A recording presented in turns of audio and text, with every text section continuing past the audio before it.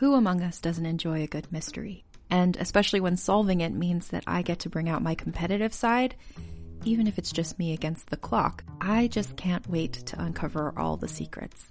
So June's Journey is a game that is completely up my alley, and I think you'll love it too. In June's Journey, a hidden object mystery game, you play as June Parker, who's on a quest to solve her sister's murder and uncover her family's many secrets. Each chapter brings you deeper into the story, and it's set in the Roaring '20s, so beyond uncovering clues, you get to experience the glitz and glamour of the time. June's Journey is definitely not a game I play mindlessly, which I love because I get genuinely invested, and a lot of it is a race against time, so there's a little fun added pressure of trying to find the clues as quickly as you can in each scene. There are also tons of ways to customize the island that you're on, learn more about the characters, and then new chapters are added weekly, so you really can't run out of things to explore. So if you think you're up to solve this case, download June's Journey for free today on iOS or Android, or play on PC through Facebook Games. June needs your help, detective.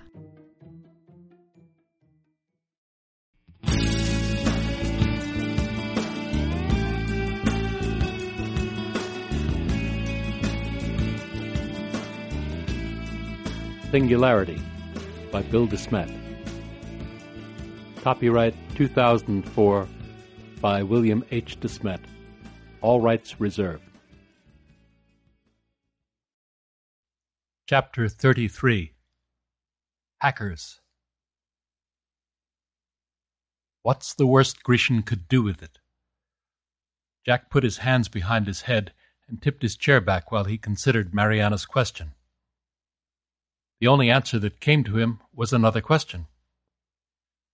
"Why are we assuming the worst from the get-go here?" he said, half to himself.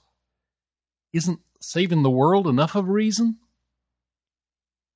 "You've seen Yuri in action," Mariana said. "You tell me." Jack fell silent, remembering. When he did speak, it was to say, "Right. Scratch that theory, then. It's just, you're talking like they're going to make some sort of weapon out of it, and I just can't for the life of me see how." "Something so powerful, so destructive," she prompted him. "There just has to be a way." "Don't get me wrong, it's plenty dangerous." "Dangerous how?" Jack scratched his head. He wasn't used to thinking in these terms. "Well, the Hawking radiation alone would crisp you to a cinder if you got close enough. Closer in still, and the tidal distortion would pull you apart like saltwater taffy. But it's all real short-range effects. The thing's not about to reach out and grab you from miles away.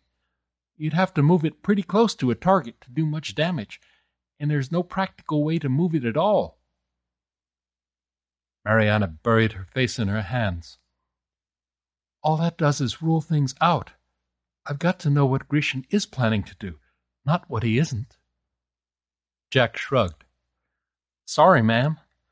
With no hard data to go on, your guess is as good as mine. Maybe if I could get a look at what's going on down in that station." "Now there," John said, "I think we may be able to help you." Sasha jumped at the slam of the lab's heavy fire door. He called out, "Quiet, please," without looking up, then went back to his consultation with Irina Konstantinovna Kuznetsova, head of GEI's Raleigh-Durham Telecommunications Laboratory. He sensed a presence behind him and turned to see Yuri standing there in black body armor, glaring down at him. "Ah, good morning, Yuri. Are we almost ready to go?" Sasha forced a smile. Truth be told, the hulking Georgian made him nervous, especially out here in the field, with his blood up and no Grishin around to restrain him. "We have been ready for half an hour. The delay is you." "Yes, well, some things cannot be rushed, as you will appreciate." If Yuri did appreciate it, said appreciation failed to register on his implacable features. He stood there like an obsidian statue, motionless, waiting. "We are very nearly done, Irina Konstantinovna and I," Sasha said. "Already we have programmed the voice line overloads for the 5E switch and cell phone base station serving northern Watauga County. It only remains now to hack Weathertop's high-speed data line. How long? Sasha's eyes flitted to the display's menu bar clock. 5 after 11. Perhaps another 15 minutes? We have determined that Weathertop is connected via a so-called digital subscriber line. Because DSL is essentially independent of the public switch telephone network, our standard denial of service strategies are useless. Instead, we must... I beg your pardon? I said 5 minutes, Yuri repeated. You must have patience, Yuri Vissarionovich. It is essential to cut Weathertop's links to the outside before we close in.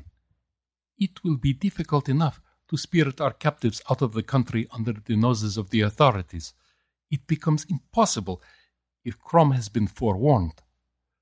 5 minutes. You do not understand, Yuri Vissarionovich. Such hacking, as the Americans call it, is a delicate operation, and it is essential that the outage appear accidental. If we are not careful, we could... It is you who do not understand, Bondarenko. I am in operational command of this mission, and I give you 5 minutes. If you are not ready then, we leave without you. Knox shifted around to face Adler.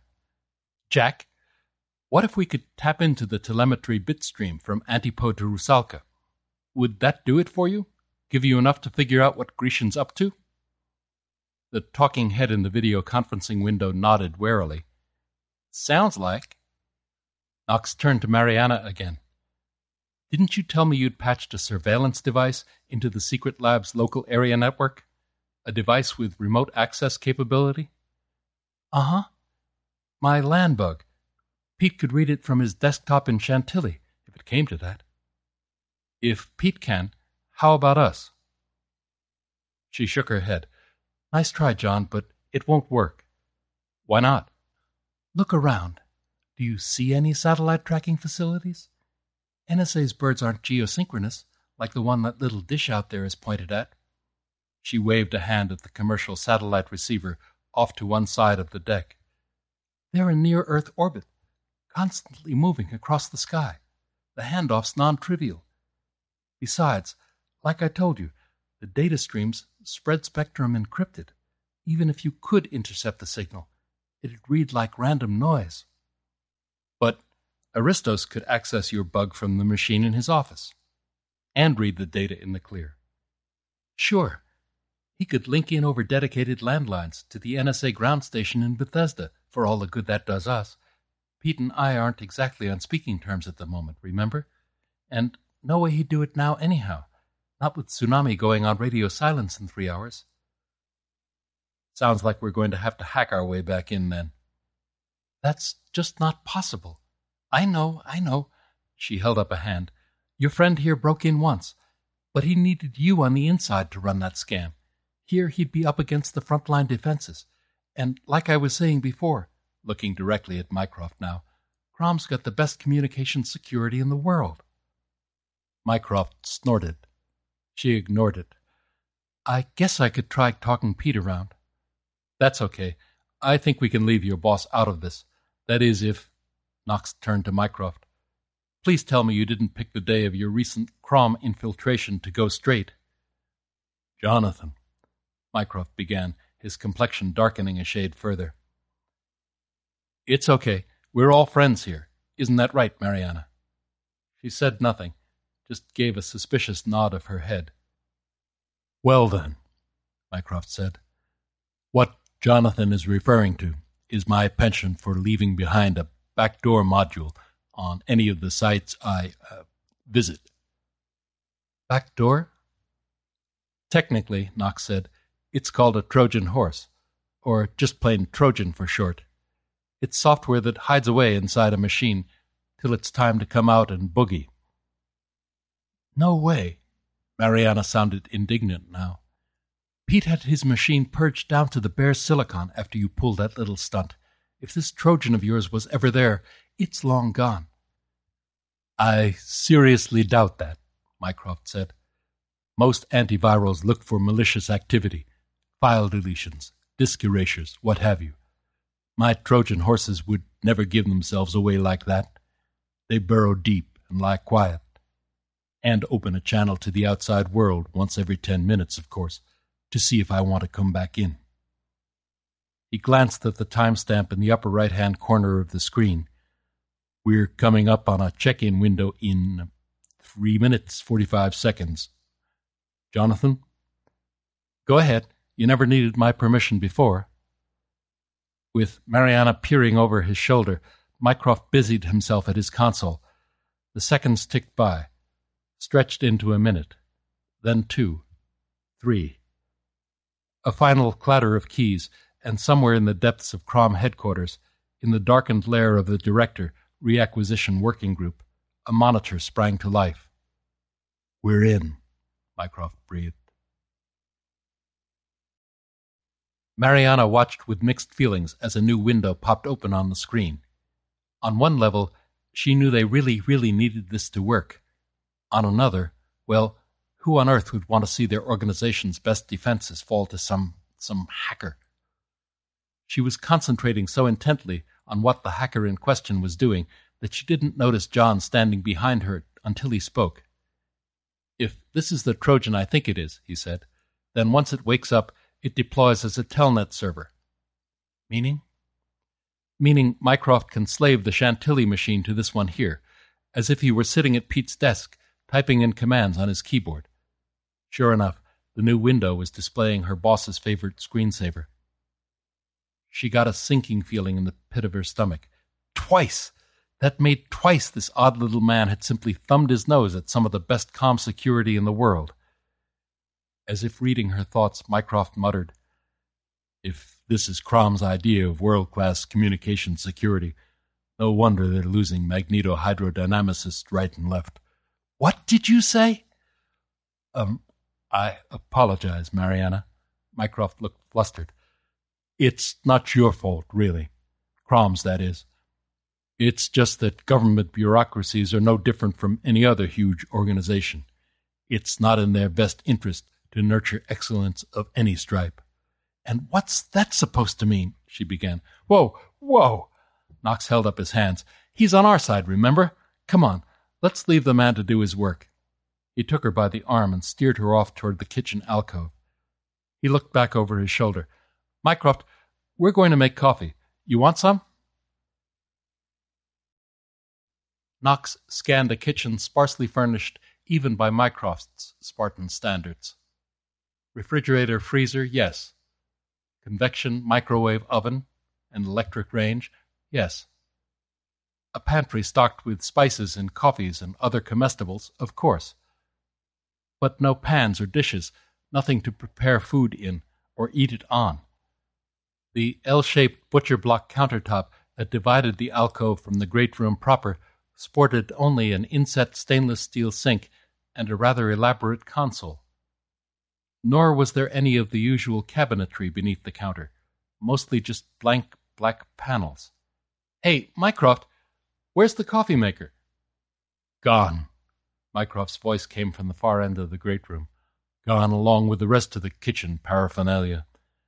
Nowadays, I make my cookware on the spot, with a replicator solids prototyper." "I know those," Mariana said. 3D copy machines, right? That's it down there, John. And the computer up topside must run the CAD software and the template database." "Replicator, huh?" Knox bent to inspect the unit he'd mistaken for a dishwasher, set flush with the paneling in the space directly below the countertop console. "Like in Star Trek?" "Not really." Mycroft had risen by now and stuck his head around the corner. "Brand name aside, solids prototyping is old technology.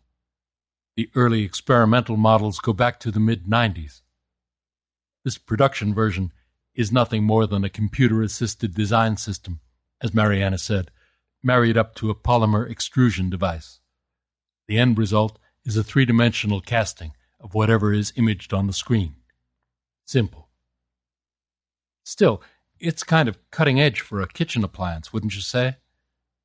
As to that, cutting edges are one of the things it can't do. Bread knives, carving knives, blades of any kind are still beyond the reach of the current top of the line. This model can manage pots and pans and dishes, but nothing that has to slice or dice. Kind of limited, then. You're missing the point, Jonathan. When you're done cooking and eating, there's no cleanup.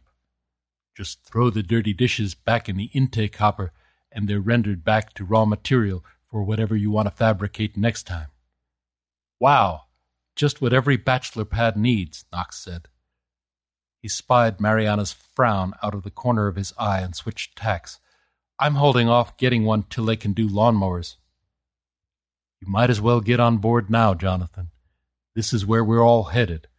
Buy the pattern, and you own the thing. In the long run, intellectual property will be the only property.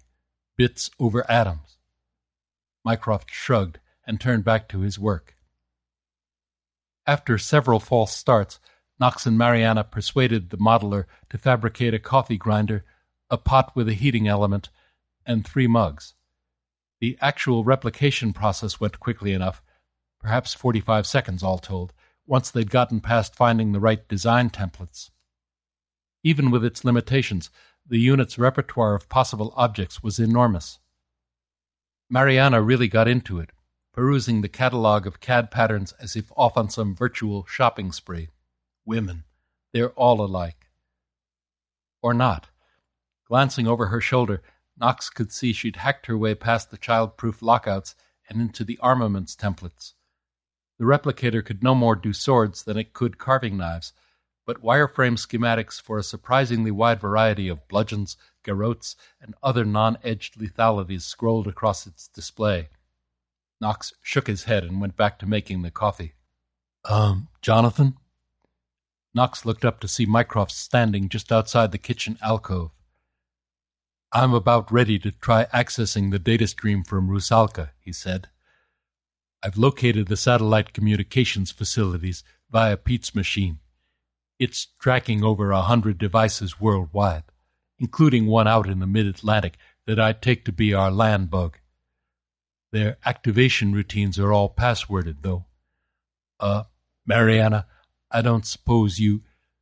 Why, Dr. Lawrence, I would have thought a hacker of your world-class abilities would have punched through our flimsy password protections without even pausing for breath.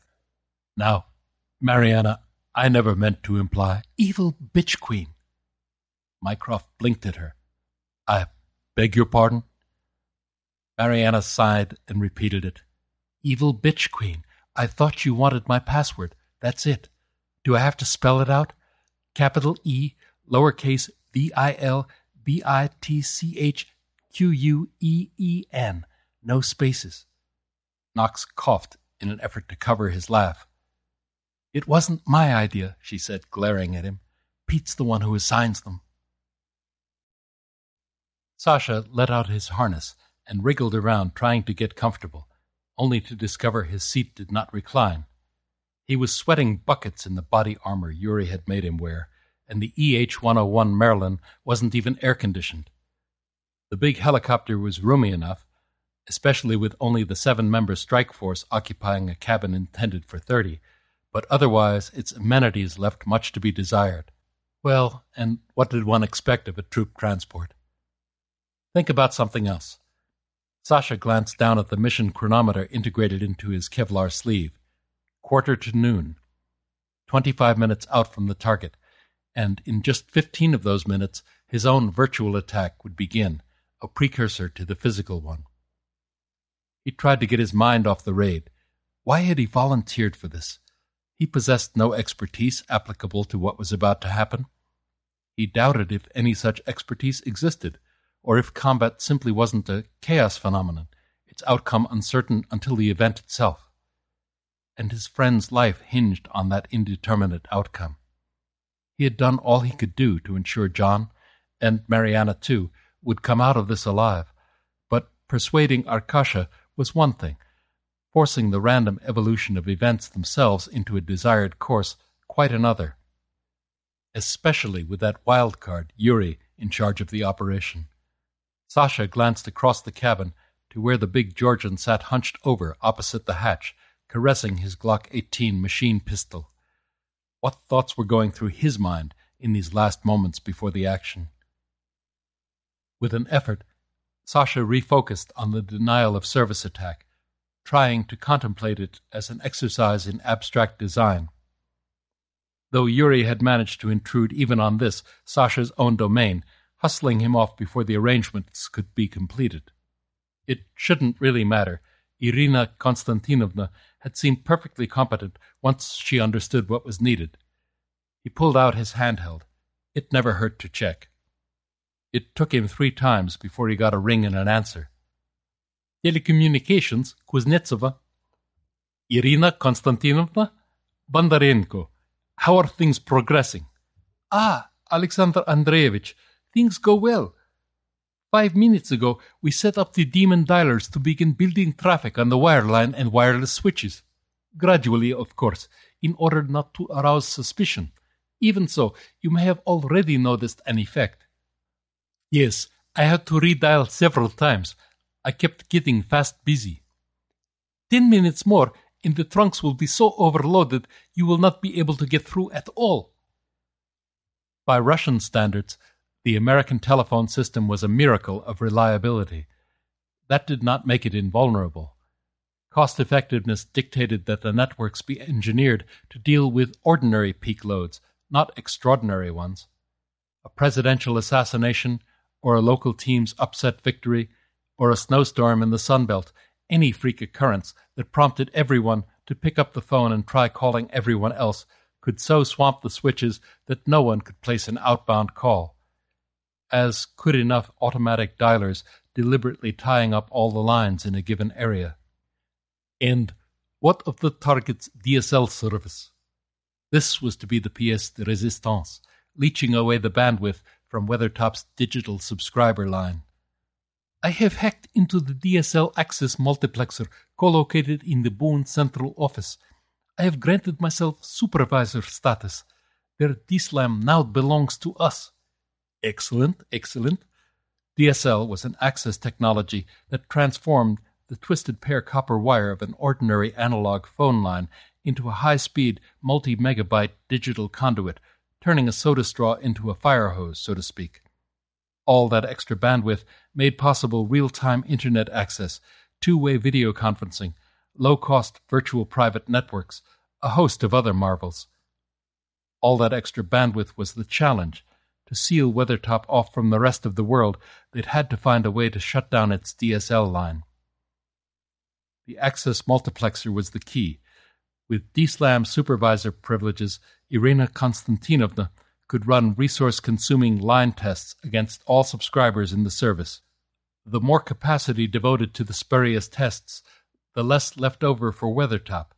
Yet, there would be nothing overt to give the game away at the target site itself, just a gradual attenuating of bandwidth. With any luck, it would have the appearance of normal service degradation, ending in total outage. Is there anything else, Alexander Andreevich? No, Irina.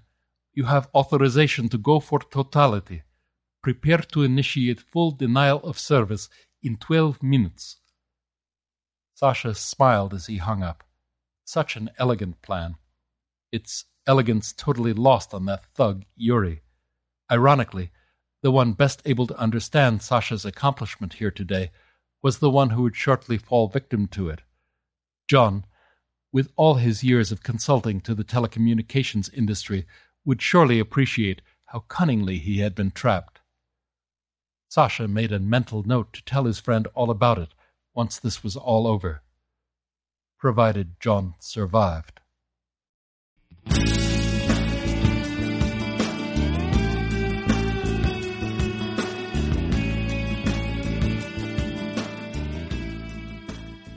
You've been listening to Singularity by Bill DeSmet.